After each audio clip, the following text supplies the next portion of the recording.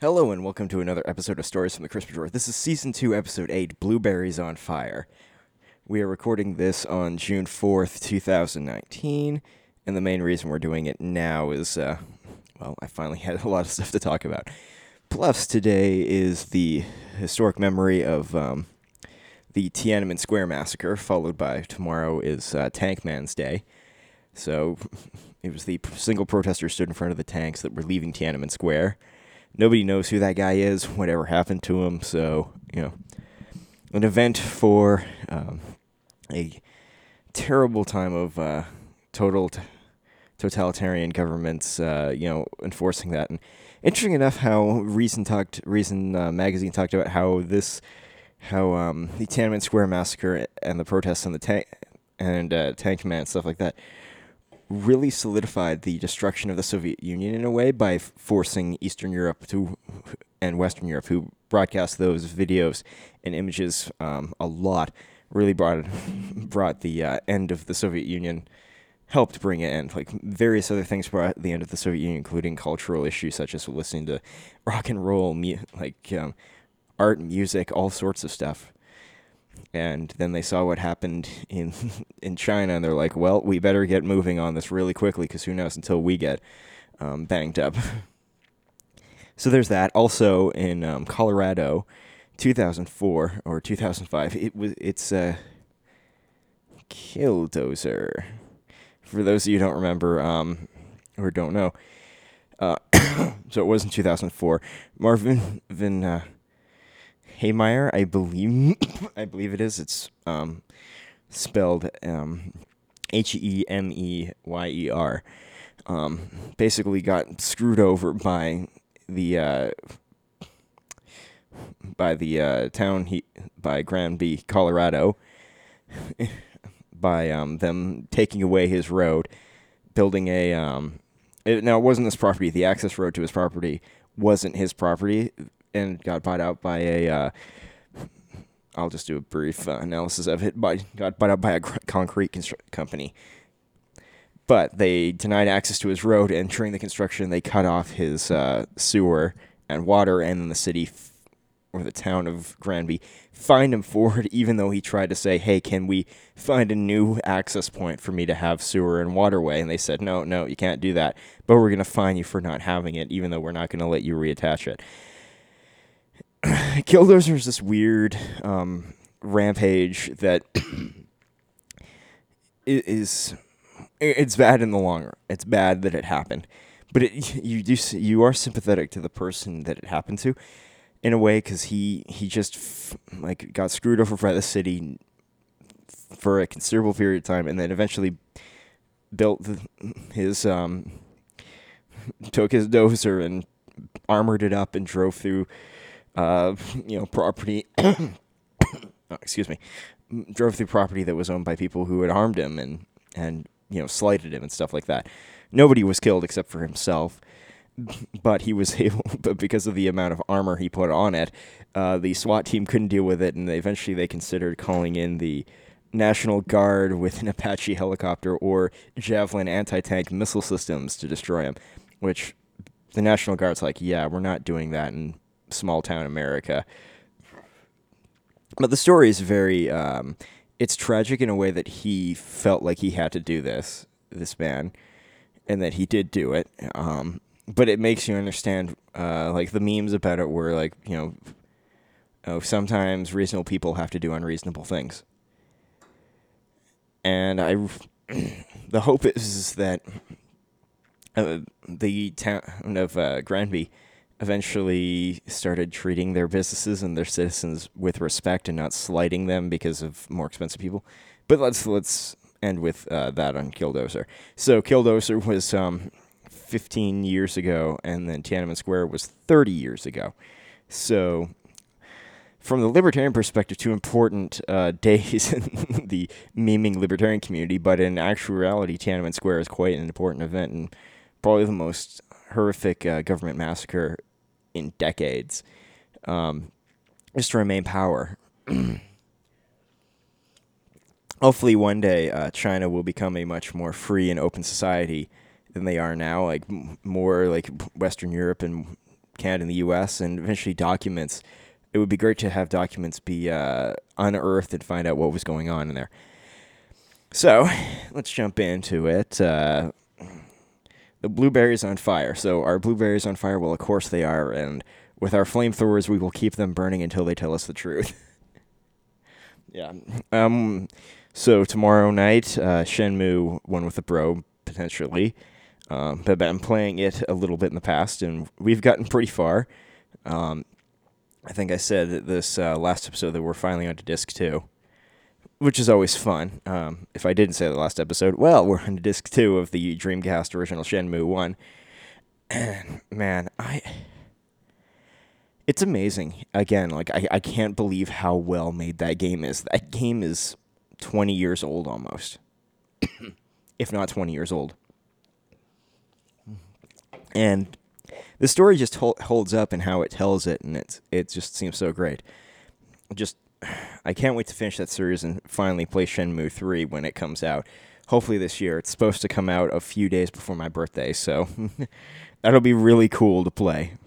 Unfortunately, my birthday time and stuff around there is pretty busy.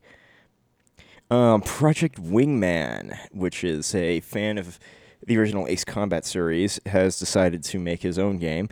And I think I've talked about this before, but anyway, it finally has a page on Steam, which is great because you can add it to your wish list and be updated about it when stuff's going on.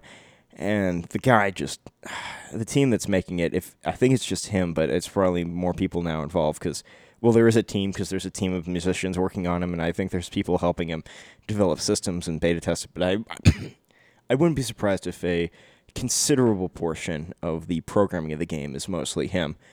But credit to him for doing so and making the game that he is making. And it looks like it will be a really cool game. Ace Combat 7's New Zealand seaplane is really fun to fly, and feels overpowered in a way, but also is really crazy and physically large in the game space. I like playing as the ADF-11 Vin F Raven. It's a fun thing, and deploying those little attack UAVs that it carries is really satisfying. Oh man. And then a few weeks ago, 2 weekends ago, my friend Simon and I went to John Wick 3. So this is, well, not 2 weeks ago. It was 2 weekends ago we went to John Wick 3, and that was extremely satisfying. Now, I know it's not the end chapter of the series, but really, Parabellum in Latin means prepare for war, so it does make sense it wouldn't be the end series just by the naming. It would have been, if they were ending it, they would have ended it with a different name versus John Wick, then John Wick Chapter 2, and then John Wick Chapter 3, Parabellum. I don't think they're going to get more than 4 movies out of this, the way they're lined up, but there is much more to that universe that would be amazing to find out about. Like, having a side story about Ian McShane's character, Winston, and Sharon, the Continental Hotel, how did this system get set up, and all the mythos that just keeps getting extended and expanded every time that we go into this world. And the action was amazing. Halle Berry was very good in her role. Keanu Reeves, again, doing a fantastic job as John Wick. Ian McShane is like the selling point for the movies for me. He comes across as just like he's almost like a joke character who completely understands the universe and is almost in control of it, but he doesn't always. He's too old-fashioned to fit into the new world in a way. It's just like he's this weird, like, he perfectly fits, but he seems above it and out of it at the same time.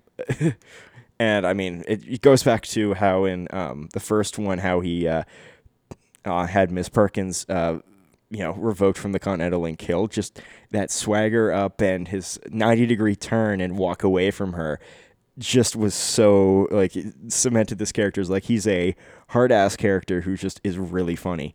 And I think he knows that he's just absurd, so may as well just act as an absurd character.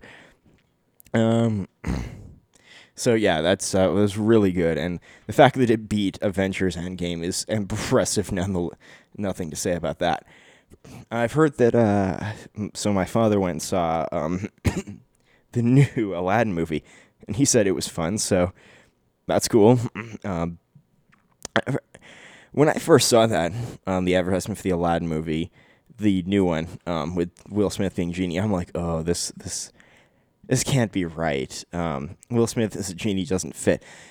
But I think there is a thing to say about when you were introduced to the original Disney animated one with Robin Williams being Genie, and then if a good actor takes that role and doesn't emulate the past, like everyone's expecting me to be like Robin Williams, but he says, I'm going to do it my own way, and I'm going to do it right, and from what I've heard, he did it the way he should have done it, and it's not like too much of a callback to Robin Williams, but it really is his own character in that it's sort of a remake, and it's sort of not that telling of that story. So credit to Will Smith for doing that, and I've only seen relatively good press about him having fun on tour and letting little kids run around with him on the red carpet and go see Princess Jasmine. Maybe it's because Will Smith's in a role that doesn't have his kids in it. Maybe that's why he's able to be good. Maybe he thought, maybe when they were producing it or directing it, he's like, I need to go back to, I can make fun of myself. I'm not this serious. I can be serious when I want to, but I can also have fun. It's like him in, oh, jeez. Man, what was that? Jeez. What was that movie he was in? That was sort of like a zombie, like apocalypse movie. Because I have it. Jeez, I have to look this up. Sorry, it's not. It's not the Omega Man, because the Omega Man is the Charlton Heston version of that movie. Let's go. Because I've only seen it twice, and I thought he was really good in it. But I thought it wasn't. I mean, I guess he was good in Suicide Squad. So yeah, there's that. Which one was it? I Am Legend. That's right. Okay, there. I Am Legend. He was pretty good in that. I felt like the ending of that movie, while it made sense, wasn't as good as the deleted ending that they put in the DVD collector's edition for it. Needless to say, it was a good movie, and he can be a good actor. He is a good actor. I just think that there are roles that he's in that maybe don't suit him the way he wants to play them, or maybe he's got bad directing. Maybe the director doesn't know how to deal with Will Smith. There's various things where it's not just an actor and a director have to know where they're going together. And if an actor and a director don't know where they're going together, you can get mixed signals and it doesn't really work. And yet you can't really get rid of them. So there was that. That was going on. Why have I not been keeping a schedule on this fucking podcast? I mean, I meant to record this episode on May 25th. And this is obviously June 6th, so many days have passed since then. This is almost a week and a half. Well, this is a week and a half late, legitimately. So why is it? Mostly because, to be honest, if I had recorded it on May 25th, I would have been over by now. 13 minutes in, and I would have most likely been done. Except I wouldn't have had that 5-minute introduction about Tiananmen Square and Killdozer. I mean, I could have filled some more stuff. More things could have come online. I could have watched more things. I could have read more stuff. But there was some news that I didn't like. The Iran, the escalation with the U.S. and Iran, which has tepidly calmed down, but who really knows? And then now we've got the tariff war from Trump on Mexico, which I hate tariffs. I think they're very bad, and really it's the wrong way. I would say that punishing Mexico exports into the United States is harmful to the U.S. and to Mexico, but it more stops Americans from buying it. It would have been smarter to say we're going to have an export tax on everything going to Mexico. So if Mexico's buying it, we're going to charge the end, people who are shipping it out. But even that's bad, because then you're telling your companies you can't sell to this place. And Reason has a thing about when you're into the Trump trade wars, what has been lost, and I think that would be an interesting article to read. I haven't read it yet, mostly because I've been busy with various other things, like my job and my jobs, actually. JOBS. Yes, I can spell, which is amazing. Credit to the Canadian education system, eh, boys? Yeah, I can make fun of myself anytime I frickin' want to. And it's weird how I switch between I'm going to say the F word and I'm just going to say a softer version of the F word. Yeah, so it's like, what's the point of filling this podcast full of lifeless air that doesn't really have much shit to talk about?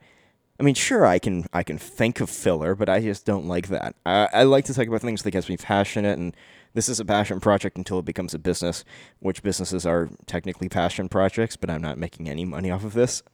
And I'm not going to fucking go down the fucking path of, oh, let's talk about this, let's make plans. I am moving towards video, that's pretty much all I'm going to say. But I still will make audio versions of this. It's just, getting the storage space and, walking down the pathway to do that. I mean, for once, I'm actually recording this podcast with the podcast hat on, which is kind of funny. I still have not put up my my banner that's supposed to go behind me. Granted, I'm not videoing it, so it's sort of not as important, but would be nice. And I need to learn more about audio stuff, such as editing and EQing it. EQing audio is my weak spot when it comes to audio. See, that's shifting around and thinking of ideas that I need to talk about, and I am jumping all over the place, so it's not really that great to talk about. So let's go into some other stuff. So I did write down some more stuff on my little note sheet to go from here. So I finally watched. I'd seen a teaser trailer for PlayStation. They had made a documentary about the PlayStation 4 God of War, not really reboot, but a continuation of the God of War series. I had seen the ad for it, and I'm like, huh. Well, not ad. It was a teaser for it, because you don't pay for it. You just get to watch it on YouTube. I thought, I'm going to have to watch that, because I've heard various things about that project. And it's out. It came out mid-May. It's called Raising Kratos, which is, of course, raising the new character. Raising Kratos. Kratos is the main character from the God of War series. And it's an amazing video about the pathway that they took to make this video game. It's like an hour and a half long. It's well worth the watch. It does bring up concerns about the last few month crunch crisis and people burning out and communication issues, and how bringing some people in isn't great, and how companies have big things. Like, we find out that Santa Monica Studios had 5 years to make God of War, and they originally were supposed to have another IP going on at the same time. And then they got canceled. So then all of a sudden, they got the reverse of Crush, where all of a sudden they had no work and everybody there to work on the project. So imagine that, like, you're into the idea stage where you're writing the story, and all of a sudden you've got 100 people who are artists, who are programmers, who are designers, have all of a sudden came in and it's like, okay, we're ready for your stuff. And you're like, well, we're still writing the story. So it brings up some various issues in the gaming industry, and credit to PlayStation for keeping those in, and not and they're in a way that makes you think about. They don't shy away from, there are negatives about the industry, there are sacrifices about the industry that are being made, and they don't like sugarcoat them or say like, oh well, you have to do this to make your industry work well. They sort of are just. My opinion is that it's an honest take on, like, there's crunch periods. There's periods where we have tons of staff who don't have a job to work on, don't have a task, not a job. They don't have a task because they're either waiting for an event that, like, they're meant to be farther down the line of production, they're ready to go now. And there's unpredictable changes in developments of other games. So if you have a studio that's got 3 teams, and you're only making 2 games, you have a third team sitting around wanting to help one. Well, if one team's near the end and the other team's just starting, that third team can help finish off the end. But then when the third team has done the end and they have their own starting point, and the second team is still not into full production, is only in pre-production, you've got a lot of people sitting around, which isn't efficient. So it's good. It's well worth a watch, and it really does do a dive into the gaming industry, and it makes me really want to play God of War again. Like how at one point they didn't have Kratos, they didn't have the voice actor for Kratos, but how they got Atreus very quickly, and how the characters, the voice actors, who are actually the main actors for these characters, were experiencing similar things in their life. Like the guy who played Kratos, who's from Stargate. He was on Stargate, and he's on various other things. I can't believe I can't say his name right. I can't remember his name. I wasn't a big Stargate fan, so that's why I don't remember him. And the actress who played Freya, how they were going through similar stuff in their life, or had gone through similar things like that their characters were representing. And how they talked about how that hardship can actually make, all that hardship is terrible, it can make it more real to be acting on it. And it's a good look at Sony taking a risk and saying, do it.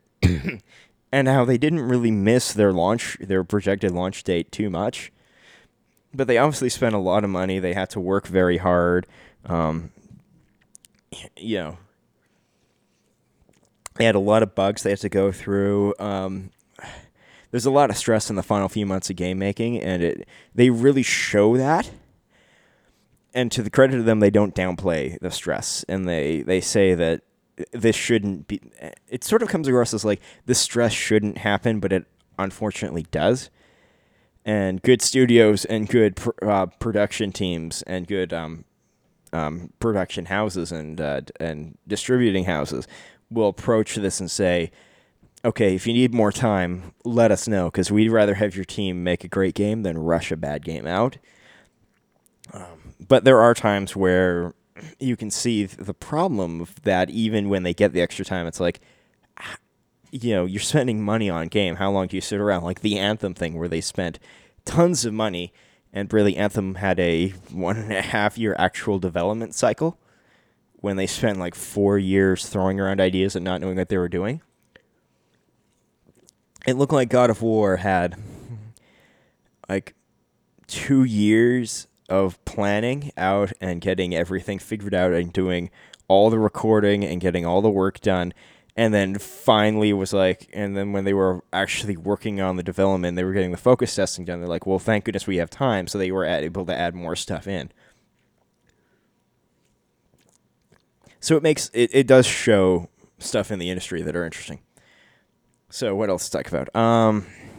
So before I jump into some more media stuff, last week, Alberta was blanketed, southern Alberta was blanketed in a nice cloud of smoke coming from northern Alberta, specifically the area of Slave Lake, where there was multiple forest fires. And for about 3 days, there was a very high amount of smoke. Now, on the Wednesday, there wasn't that bad. Tuesday got worse. Thursday got worse. And then Friday, we had a 10 plus on the air quality scale. Now, the lower number, the safer the air. So that was insane. And on Friday, I was driving out to a friend's place who lives in the southeast, and we were going to go shoot some firearms at the club he's a member of. And while I was driving down there, the main north-south road in Calgary, the large one, which is part of the Queen Elizabeth II Highway in Alberta, it's called Deerfoot Trail in Calgary. There was a guy driving 3 cars in front of me in a BMW View with his convertible down at about 1 o'clock p.m., when the smoke was probably some of the worst in Calgary. Like, I could smell it in my Jeep. I was breathing it in my Jeep, like, with the air conditioning on and the recirculating air. It really felt bad. And my buddy Dan and I, when we were out, it was a similar thing where it just was not pleasant. If you weren't doing strenuous activity, it wasn't too bad. But if you were riding bikes or doing a lot of heavy outdoor work, it was not a good time. So thankfully, that's the wind has kept up and kept that smoke from coming here. But like during the Friday, I swear I saw like little cinders of ash floating in the air with it early in the morning when it was really starting to come in about 9 a.m. Man, that was crazy. Yeah, apparently, I don't know. I know a few fires in Alberta have been set by an arsonist, and I think a few in.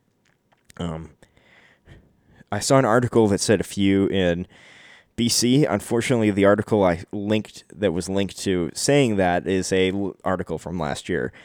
So I don't think BC's fires are arsonist set, but I haven't read any information that said they are, and the only information that said they were was from 2018. So that was from last year's wildfires, which were really bad in late summer. Anyone ever watched the Jake Gyllenhaal and Michael Pena movie End of Watch, where they're two LAPD officers? I decided to watch it. Like, it had been in my Netflix watch list for a long period of time, and I've Michael Pena. I like him as stated in my my Ant-Man and Ant-Man 2 review about how I think he's a great actor. He's versatile, but he's also really funny. How he plays himself. How he plays the character in End of Watch is pretty interesting. But also just like Jake Gyllenhaal, like the first thing I ever saw him in was October Sky, which I think was one of the first big roles he had, and that's a movie I still like. Interesting enough, it's not on my DVD collection, but I do like watching it. I had it on VHS. That's how old I am. Yeah, videotape. Well, various other things of the past. It was a good movie. Liked watching it. There were actually a lot of good people in that. Chris Cooper was great in that movie. Laura Dern, I believe, is the teacher. I think, yeah, that she's Laura Dern. Yeah, it was a really good movie. I wish more of those actors had gone on to be successful. Probably some have. I don't know. There's IMDb. I guess I'll look at that after I finish this episode. But I decided to watch End of Watch because police movies usually interest me. And this one had an interesting way of saying it. And it was actually a pretty good movie, I thought, about how it shows some of the humanity of the two police officers are and how they're going through their days and how they're dealing with things that are totally outside of their pay grade and out of their area of expertise, but they just get into it. I won't deal with any spoilers or to say anything, but a lot of the actors are pretty good, and there's a lot of it's a good movie. It's actually it's a little brutal for what it is. I mean, it's less brutal than John Wick, that's for sure. I mean, John Wick, you get a hatchet thrown at somebody's head, but it was actually tastefully done. No, John Wick was good, but End of Watch was actually better than I thought it would be. When I put movies on Netflix list, there's some movies that I have like this urge to go watch right now, and there's some movies I've seen like their IMDb page and various other things. So I'm like, I'll get onto this when I get onto it, and it's sort of like if the trailer art, like the box art and the trailer doesn't convince me to go on I am like on Wikipedia to see sort of the idea or going to TV Tropes. It's like I'll wait. And then when I actually watch a movie, I'm like, okay, this is a little good. And speaking of that, also watched what was the Gerald Butler Hunter Killer movie, which was actually better than I thought it would be. Now, I don't know if I would say it was great, but it was a fun movie. I didn't. At no point in time was I like, hey, let's skip forward. Let's look at the length. It actually kept me engaged. The Navy SEAL stuff was cool. In it, it's an interesting premise. I think that Gary Oldman's character as the Chief of Staff of the Navy was a little bit too Cold War, like too post-Cold War. Like, if they're going to shoot at us, we have to destroy them. I liked how the president was meant to be an ex-B of Hillary Clinton. Obviously didn't get elected, so that was interesting. I mean, I'm saying that's an ex-B. It could have also been just, just expecting people to make that. And it's an interesting thing where when the movie was made, you make this idea, do we Could it be that the director was hoping for that, or did they think, well, Hillary Clinton's going to win, so may as well have a female president as the role in this?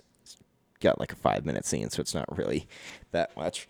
Common as an admiral in the Navy is interesting.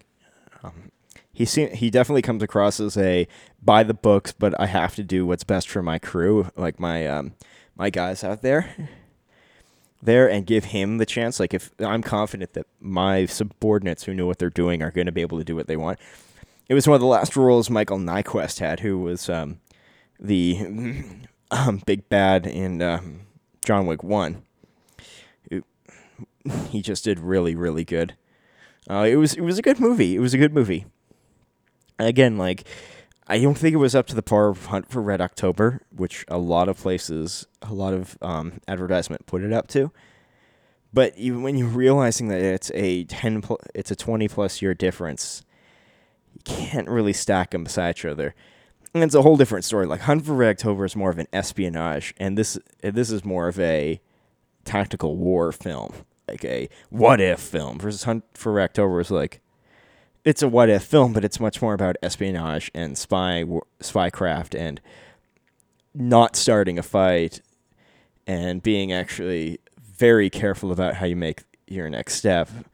There's a little bit about that in Hunter Killer, but it's definitely much more of a somebody shot at us, time to shoot at them, versus thinking about what would be the thing I'm trying to position in my mind. It's much more of an active war situation for just Hunt for Red October, which was like there could have been a war, but the Russians were against their rogue enemy, and they weren't attacking. They had no desire to attack the United States. In the movie, I think in the book, obviously, various other things happen, but so I talked about that. So, has anyone who listens to this podcast, have they ever seen or played Thief Simulator? Because I saw the guys from Let's Play, from Rooster Teeth, their Let's Play Achievement Hunter team, playing it, and I'm like, this is interesting. I may have to play it. So I got it for Steam on sale, and I've been playing it, and it's like, it's got a good stealth, and it's actually fun. It's sneaking into people's houses, stealing stuff. And apparently here in Alberta, like a few weeks ago, a guy actually hid in a house for 18 hours when they were home to steal stuff, and then got caught running down the street to get to a bus. So, and I heard that from my parents. I'm like, I'm playing this game, and there are some houses where people never leave, so you're hiding around and trying to sneak around the house. And they're like, that actually happened. I'm like, yeah, it probably does happen every once in a while. That is unbelievably creepy. That would be terrifying. But yeah, Thief Simulator is an interesting game. Wish there was more to it, though. Granted, there is more coming. It's just, there's a lot of work to get leveled up pretty well in that game to have fun, but it is still fun, actually. Getting caught is an interesting issue to deal with, because it screws you up, because if you have anything stolen on you, you lose it when the police come and get you. But it does, you do think about your approaches to how to do it when you've figured things out, like, oh, that guy's going to be there from now on. I'm going to keep watching that house, and various other things. Yeah, it's just having a fun game. And more about gaming. So Xbox is now starting to put their Xbox Windows games on Steam instead of on the Windows Store. So they won't be Windows Universal Apps anymore. They might actually be just regular 64-bit executable, EXEs, which is interesting. This is really interesting in the PC gaming market, because Epic and Steam, Epic's game store and Steam have been, which is owned by Valve, have been sort of going after each other. And by that is, Epic has been going after Steam, and Steam has been, at least from the surface, like, there's another competitor here? What? There's somebody else at the party? I mean, I didn't think there was a party. I thought there was just one of us here. So, Steam doesn't do anything to Epic. Epic's just making fun of them and buying exclusives up and pulling them away from Steam or doing various other things. And then Steam gets a shot in the arm by Microsoft saying we're going to release our games on the Steam platform. There's a lot to read in there, and I don't know anything about it, but it seems pretty funny that Microsoft's taking up Valve versus versus putting it on Epic. Because Steam takes 30%, Epic takes like 18%. So that 12%, it depends. Like that 12% could be a lot if you have a huge amount of like a very large install base versus 30%. Like if Epic had a install base 60% of Steam, that's a lot of money you could save by going to the Epic store. But maybe Microsoft has a better working relationship with Valve. Maybe it's because Gabe Newell was a Microsoft millionaire, and that's what started Valve. Maybe it's just Microsoft likes the idea of Valve being an open platform better than they like Steam. I mean, maybe better than they like what's the other one? Epic. I don't know. It'd be interesting to find out what the truth of that is and what they're going on. I mean, I don't know. I think the Epic Store obviously needs some work. Hearing about their May sale, and you have to buy everything individually because they don't have a shopping cart yet, and apparently that's on their 6-month long projected work. It's like there are things here that you haven't figured out yet. Come on, Epic, get on it. But also, the market has to diversify. There has to be more distributors going on. Because if we keep centralizing this, we're going to find out that's the stuff that's going to happen. And and I'll talk about that later, talking about how the centralization of power in in very large corporations that are only a few in a marketplace is actually having a detrimental effect to an economy now. But more for that later.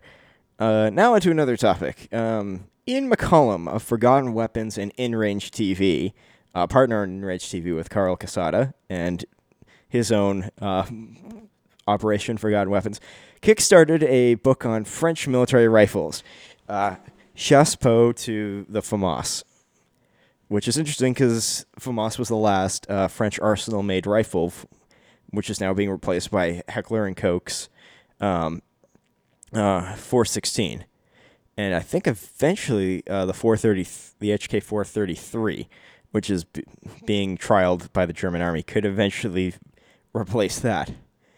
It's an interesting idea. Like Ian himself has has a history of collecting and interest in French firearms, and this is an interesting book, and it was on Kickstarter. I think in U.S. funds it made $762,308.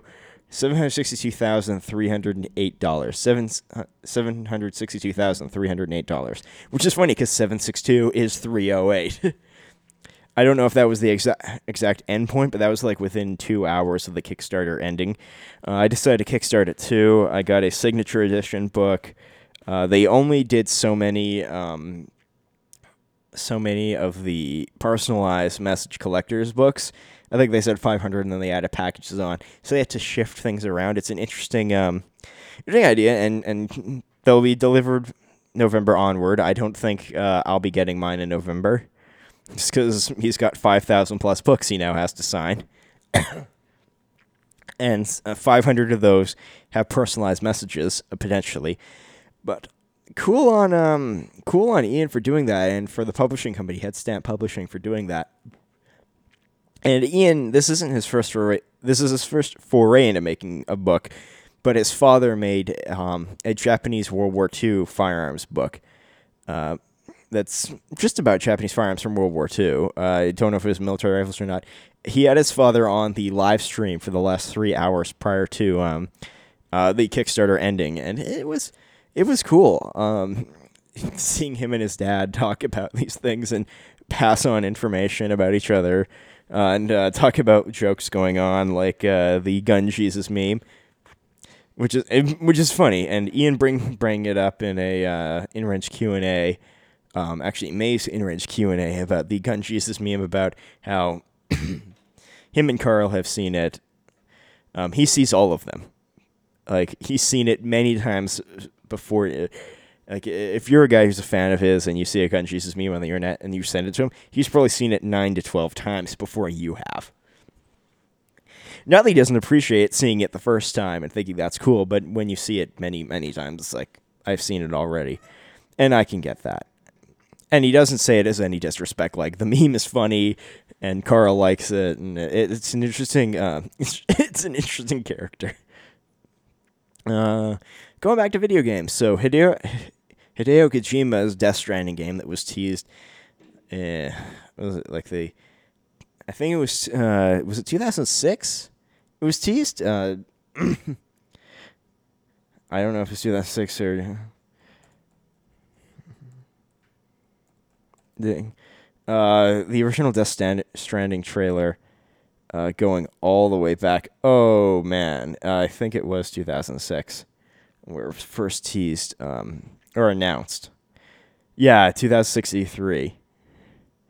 We finally have the release date. So this month they dropped the release date on it, which is expected to be November 8th, 2019. Now, I suspect that we'll see if that holds when we get closer. I suspect around September, maybe even August, we'll see if it gets pushed back or not. Just because it is a beautiful-looking game. Amazing characters in it with Mars I can't even pronounce his name.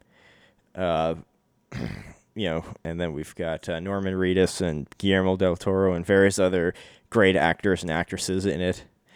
It looks like it's going to be an amazing game. In story, it's interesting because I've seen both sides of this coin where I wasn't a big Metal Gear Solid fan. I have Metal Gear 1 on PlayStation. I got Metal Gear 2 and 3. I've played most of the way through 3. I have Metal Gear 5. I've never played 4, but I've heard various things about it. Apparently one of the funnest Metal Gear games is the Revengeance spin-off with Raiden, like the hack and slash one made by Platinum Games. Played a little bit of 5. It'll be interesting to see if this is actually like a really, really, really, really good game or not. We'll only have to wait and see. And speaking of E3, it's supposed to be happening soon. It will be, I think, the end of... It's next week, isn't it? It's the 11th to the 16th? Yeah, it's next week, so probably we'll see what schedules happen, because it's this weekend we should be seeing some of this stuff, and Sony isn't showing up, which explains why last week they did the Death Stranding trailer, because may as well get some stuff out before E3, especially if you're not doing an E3 showcase like you normally do. So we'll see if that is actually a good game. Like, again, November 9th, 8th is when it's expected to come out. Interesting that it's so close to usually when Call of Duty is going to drop, and Call of Duty Modern Warfare is supposed to... I think that's going to drop around that time, isn't it? Yeah, let's see. When are they expecting to drop Call of Duty Modern Warfare? Soft reboot. October 25th. Okay, so they're doing a full 2 weeks ahead. They have moved. That's amazing that they have moved for Hideo Kojima. But we'll see. Like the bit of games I've played have had good story and relatively good controls and have been very in depth for what I've wanted. Now they didn't grab me as well. I do appreciate what Metal Gear Solid is in the gaming universe. It was because I wasn't a PlayStation guy. I never really enjoyed it.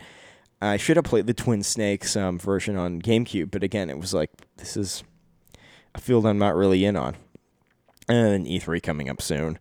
So we'll see what what Xbox, I believe EA, Ubisoft, and Bethesda are all going. I'm not 100% sure if Bethesda is, though. Especially with Bethesda's craziness. I still haven't played Rage 2 yet, and I've heard various good things about Rage 2. I can't believe I haven't played Rage 2 yet. But we've heard about Bethesda and the Fallout 76 thing. And I watched a bit of the interview with Todd Howard about it, about how he knew it wasn't going to be a great scoring game. And there's criticism on both sides of that. Like, why would you release a game if you know it's not going to score great? But also, considering that it's the first time they've released a multiplayer game, I think it was more of a learning experience. Unfortunately, I think they should have been, like, there were a lot of missteps they made releasing the game and then supporting the game after release and getting a bunch of other stuff. Like, the content should be getting better and better. I mean, No Man's Sky had 2 years and they came out really well, but it just looks like that they didn't, what's the phrase? Like the pre-order stuff they did that didn't really turn out well, and how apparently some people still haven't gotten the correct canvas bag and all this shit. I don't know if Todd Howard's in charge of that. I wonder if it was I wonder if he's been thrown, like if the CEOs or the executives of the team said, "You are the face of this. You're the face of Fallout. You take the fall for it." And I wonder if he was actually. I mean, we won't know for years to come if he actually supported Fallout 76 or was just like, we have to have a multiplayer game in our inventory. So we'll see what happens to them. I mean, the next Doom game is supposed to happen soon, so hopefully that's going to be really well. It seems like if you leave id Software to do what they are best at, you get good games. Bethesda themselves seem to have a hard time making amazing games at launch, but they can make pretty good games over time as they patch them up.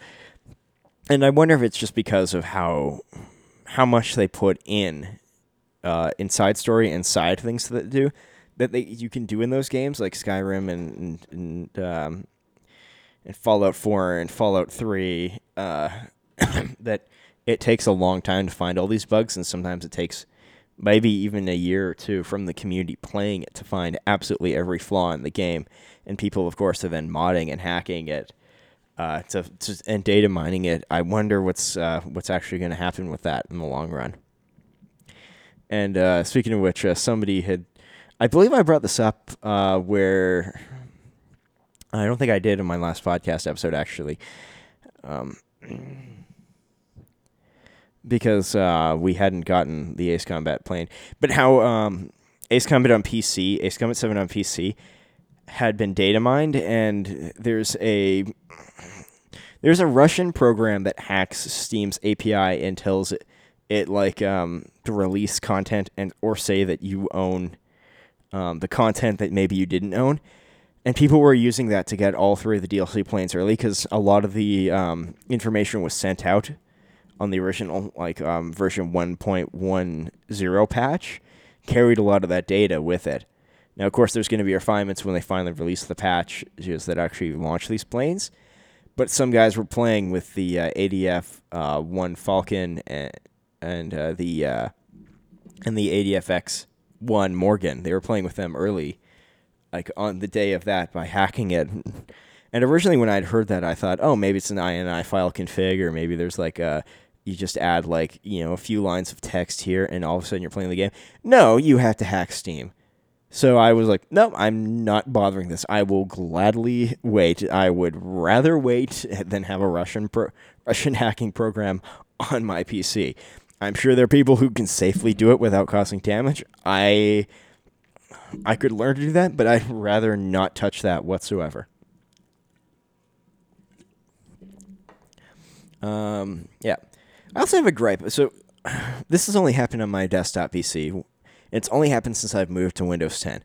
And I'm going to have to reinstall Google Chrome because Windvine CDM, the content ID managing system for Google Chrome, just won't update. So every time I turn my computer off, if I go to watch Netflix after I turn it back on a second time, I have to delete that and re-update it. Or else Netflix stutters every 5 to 7 seconds. It doesn't happen on Amazon. It doesn't happen on any other streaming platform I watch. It's only on Netflix. And I don't blame Netflix, because I know as soon as I change that, it works. Netflix works on Edge, which is crazy to say it works on Edge, and it works on Opera perfectly well. And it works on Firefox.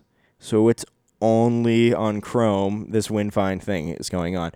So I'm kind of pissed off. Like, it doesn't happen on any other platform. It doesn't happen on my little Transformer book, which has the exact same generation of Chrome. Now, my Transformer book doesn't have the computing power as anywhere near my desktop PC, but still, like, what the fuck? What the fuck? It's either, like, not updating properly or it's corrupting for some reason. And I don't think it's Windows 10. I think it's just Google Chrome holdover from Windows 7. Something screwed up on that. So obviously I should reinstall it. But it only happened recently. It only happened in the last month. I've watched Netflix since, like, April when I updated, and it wasn't a problem then. It's only become a recent issue. So I don't know. Maybe, maybe I should just do a fresh start with Chrome. And maybe I should completely uninstall it. So going back to another thing, which I said about relating to the smoke, my buddy Dan took me shooting, and we mostly shot 22 pistol caliber carbines. So we shot 2 of his 22 pistols. We shot a Browning Buckmark that was actually in a rifle configuration. So it was the main body with a longer barrel and a shoulder stock. Those things are so fun to shoot. Like, pistol caliber carbines, PCCs, are so nice to shoot. They're fun, and they're great fundamental weapons. You can go to the range and shoot 22 all day long, not hurt yourself.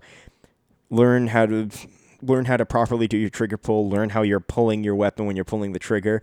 How you're throwing your shots and doing all this sort of thing, and getting your stances all better, and it doesn't cost a lot of money, and it's actually ridiculously fun. You don't have to go to the range to shoot a 50 Smith & Wesson to have fun. It's fun to shoot a 50 Smith & Wesson every once in a while, but like the slamming down the fundamentals with a 22 caliber rifle and 22 caliber pistol is just beautiful. Beautiful. It's cheap, it's fun, and I look forward to doing that more again. Because I've learned, he taught me a few things this go around. And here's the thing: I know a lot about firearms, but I'm not a great shooter of them. Most of the firearms I've shot in my life have been, here's 25 rounds at a shooting range like Battlefield Vegas. Now their goal is to get you through quickly and have fun. Now, if the range isn't too busy, they will definitely want to talk to you about, like, we'll do this, and that will get your configuration, or that will get, not configuration, but that will get your fundamentals going. But they've become, like, ranges like that have definitely gotten more and more busy as they go on. And the range safety officers may be trained on how the gun functions, but they may not be trained on how to properly instruct your body shape, your body type, or your experience level, how to properly engage that weapon. Or they may not be observing, like, okay, so you're flinching when you're pulling the trigger, which is making your gun wiggle. Instead of, like, carefully bringing your trigger finger back and just pulling straight back, you are slapping it, which is causing a little bit of a shock in the frame and throwing your bullet trajectory off. Which isn't to say they have to do that. They don't have to do that. They're hired for people to shoot machine guns quickly, and people want to shoot machine guns by going bah, holding on the trigger and doing that, or doing long round bursts. I mean, I like doing that too when I can, but I definitely am more to the point of I would like to increase my fundamentalist skill with these things of being, like, more accurate and more able to judge effectively where I'm shooting. So this is why I love my friend Dan, because in Canada, it's, like, hard to get certain firearms, but 22s are still available, and they're fun to shoot. And they're relatively cheap to shoot. So we like doing that. And that was unbelievably fun. We did that on Friday last week. Okay, so time for the soapbox part. Time for the soapbox. And I don't know if any of you think about this. I hinted that it's about the, again, consolidation of power issues.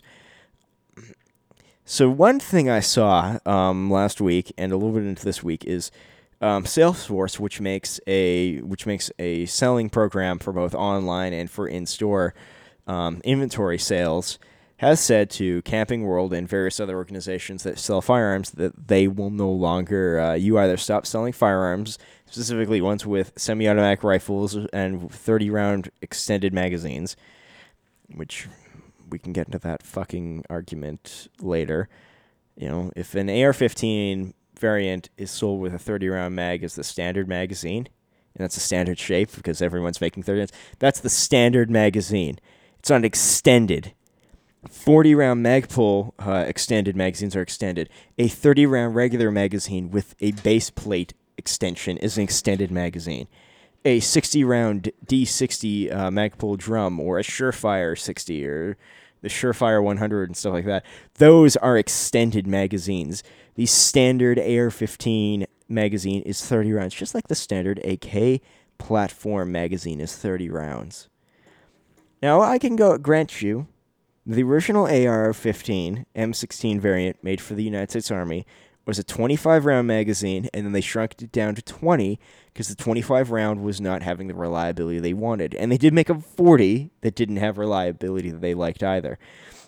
So for Vietnam, it was mostly 20, and then they figured out the 30, and then it became the 30 after Vietnam. So, more you know. Although the 20 being it's like a legitimately almost box-shaped is easier to transport more of. But again, 10 extra round capacity in your standard magazine means you're reloading less time. So, anyway, Salesforce, this whole thing brings up the issue where you have these massive companies that dominate a market space with very little competition, and they start pushing politics by denying services to the companies that don't align with those politics. So Salesforce to Camping World, like Salesforce doesn't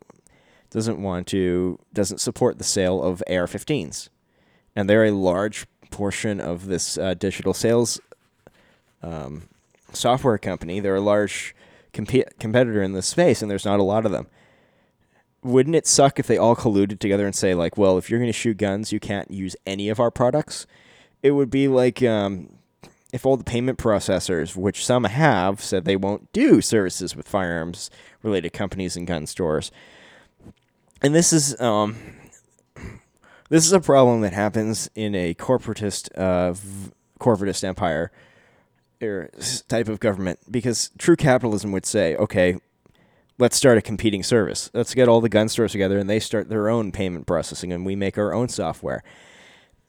But because of how the United States and many other countries have perverted capitalism to corporatism, where the corporations have enough money to lobby laws and regulations to be created that they can easily absorb the costs on. But if somebody new wanted to enter that market space, they would have to spend a ridiculous amount of money on regulatory costs, taxes, and pay people very high amounts of money to actually compete fairly in that marketplace, and plus have all these other legal obligations they have to do. It hinders the growth of competition in this market space. And we see that from Facebook, Google, Twitter, and various mega companies. Mostly the tech companies seem to be the big things, where a lot of them are centralized around San Francisco in Silicon Valley. So they have a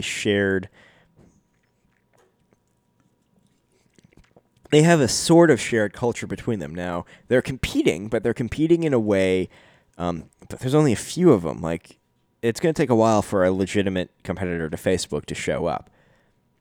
Facebook is on decline to a degree, but they own a lot of good products. Like, they own Snapchat and they own Instagram, which is really going well for them. And what would have really helped is if they had not been able to purchase those platforms. If those platforms had said, screw you, Facebook, we're going to go independent, and we're not going to allow you to buy our stocks. We're going to we're going to sell Class B non-voting shares, and we're only going to have a few voting shares, and those are going to be held by the original company creators, and we're not going to allow you guys to take it over. And you get companies like Apple. Like, it's weird that, I don't know, Apple doesn't really push politics in their companies so much in what they sell. There is a political culture in their company, but it's less overt. Tim Cook is probably the most political person presenting an Apple, and even them, like, besides from his the fact that he is his sexual orientation is gay, but he doesn't really, he doesn't go around hating people, saying we're not going to sell iPhones in Georgia because of blah blah blah. He does more of like, let's raise money and protest them in fair ways. So credit to Tim Cook on that. Like, I may not be a great fan of Tim Cook, and I could go on and talk about the new Mac Pro that they just released. They just showed off yesterday at the WWDC Worldwide Developer Conference 2019, which I'm because I haven't bought and I don't buy Apple products and I generally don't use Apple products. What's the point of me ranting on something I don't use or have a desire to access or have the cash flow to buy? So, go listen to somebody who actually will buy this and test it out and play with that. I mean, it's a nice looking machine, but it's meant for professionals, so it's not meant for me, and that's as far as I'm willing to go on it. But going back to the broad issue of how these massive companies can control this space, like Amazon is huge in their space, and they could totally, if they wanted to, restrict people selling on their platform based on politics if they wanted to. They could say you can't buy firearms or ammunition through Amazon. I don't know if they have or haven't. There's tons of stuff that could enter that way. There's whole things where Google sort of has done this, where they've made it hard to search for gun-related content. I don't think they kept that up long. I think they did it more meh. But it's weird when you look at the world where how we've got only a set number of companies that really have this dominant control because of corporatist culture, where the governments have basically created these regulations that make it next to impossible for new companies to compete fairly in that space without somehow getting their kiss of the ring sort of shit. And then you see like these companies have stock prices go through the roof at the stock market because the stock market sees anything the government signs off on. The stock market's like, oh, this has got to be really, really good. And then eventually it gets to the point where proper economists and debtors are staring at it like, this company ain't making any money. Why is its stock worth $1,000? Not like that. Like Facebook stock, the profit margins have to be substantial. And when you have a portion of these companies where people are trading off, like, somebody's going from YouTube to go work at Facebook and then go from Facebook to go work at Twitter and blah, blah, blah, and they're just being passed around and go to Reddit. You don't have as much fresh ideas coming in, or the fresh ideas that do come in are so drastically different that they could potentially be suppressed, which would mean that the only way to deal with that would be like a massive new company to compete. Like, look what happened to that Firefox CEO, who he personally wasn't.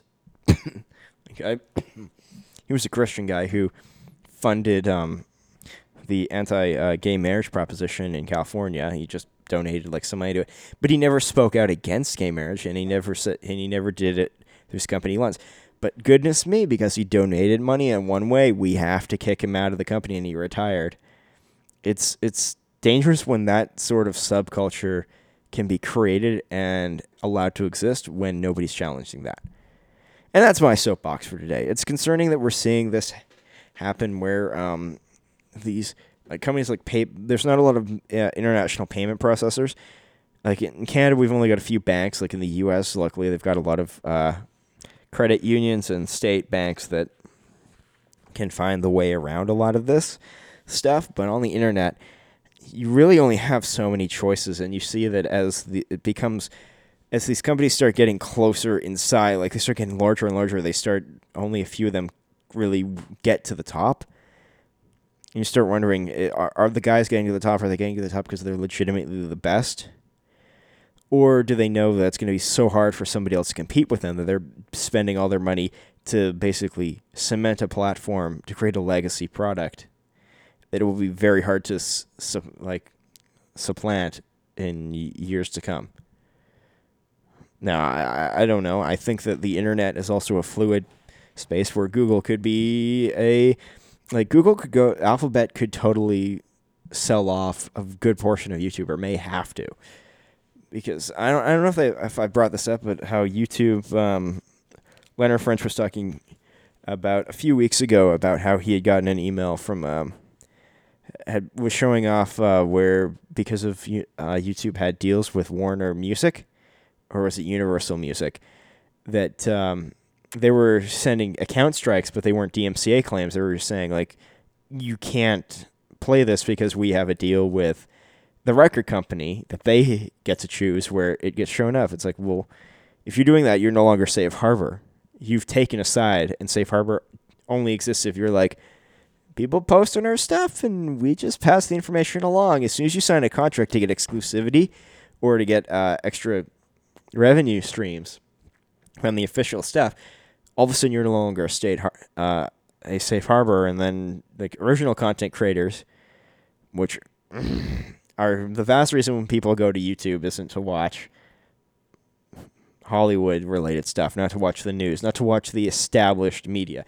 It's to watch, like, I guess you could say the new age media sort of thing, but it's to watch stuff that isn't, I'm not going to say it's not low in production quality. You can get stuff that's extremely high in production quality, but it's to see stuff outside of this, outside of the cable and movie world that's established and that we've known about for decades and decades. They're looking for something new and outside the norm. And the norm doesn't mean like normalism, like, oh, they're outside the norm, like they're not normal. It's like, no, it's just like we're not. Maybe somebody's doing a funny like improv sketch comedy on YouTube that's just not on anybody else. That's why some people are going. Some people are going there to watch funny videos, cat compilations, dog compilations. Some people are going there to watch Let's Plays because that's rarely going to be on TV, or Major League Gaming sports and stuff like that. So there's all this various reason to go into these video sharing websites that now exist on the internet, and YouTube's the biggest one. But we should see as time goes on what will happen to them. Anyway, I should wrap this up. It is getting a little late, my friends, a little late on June 4th. And hopefully I get another episode up soon. Again, just pretty much follows my desired schedule. And in 2 days from now, actually just less than 2 days, 2 days from now, June 6th is the 75th anniversary of D-Day. Operation Overlord, when the Allies landed in Normandy, France, and alleviated the Russian Eastern Front to allow a Western Front to be created, and helped sort of end the war. I mean, to be honest, at this point, Germany was in retreat from Russia, but it would have taken years for Russia to successfully do what they did. The fact that the Allies were able to land there meant that Germany had to pick sides where it was sending resources, and when you have a resource base that's getting smaller and your equipment's getting destroyed by both sides, you're like, well, do we spend Tiger tanks there and the STG 44s there and the Gurus 43 there and the Mausers there? Like, where do we send the stuff? Where do we send the fighters? Where do we send the bombers? Where do we save? There's no point in, like, our Navy's almost completely gone, so our U-boats are useless. It's like, oh crap, they're at our front door. And that really helped. Like, it definitely saved Russian lives in the long run. I mean, Russia still took ridiculous casualties. But I guess when you are fighting with we have reserves, and the Russians killed definitely more Germans than the Allies did, they won the war. They won that part of the war. But then you go to the Pacific, you see the United States won that part of the war. So anyway, yeah, 75 years ago on June 6th, Normandy landing. And it's crazy, it's 75 years ago. Like, there's going to be, like, the youngest people probably running on Normandy Beach were 16 or 17 years old. Maybe a few 15 years old people who lied about their age, but, you know, you're not, and 16-year-olds, again, lied about their age, but you're not going to see 14-year-olds, so there's a very small percentage of that population left.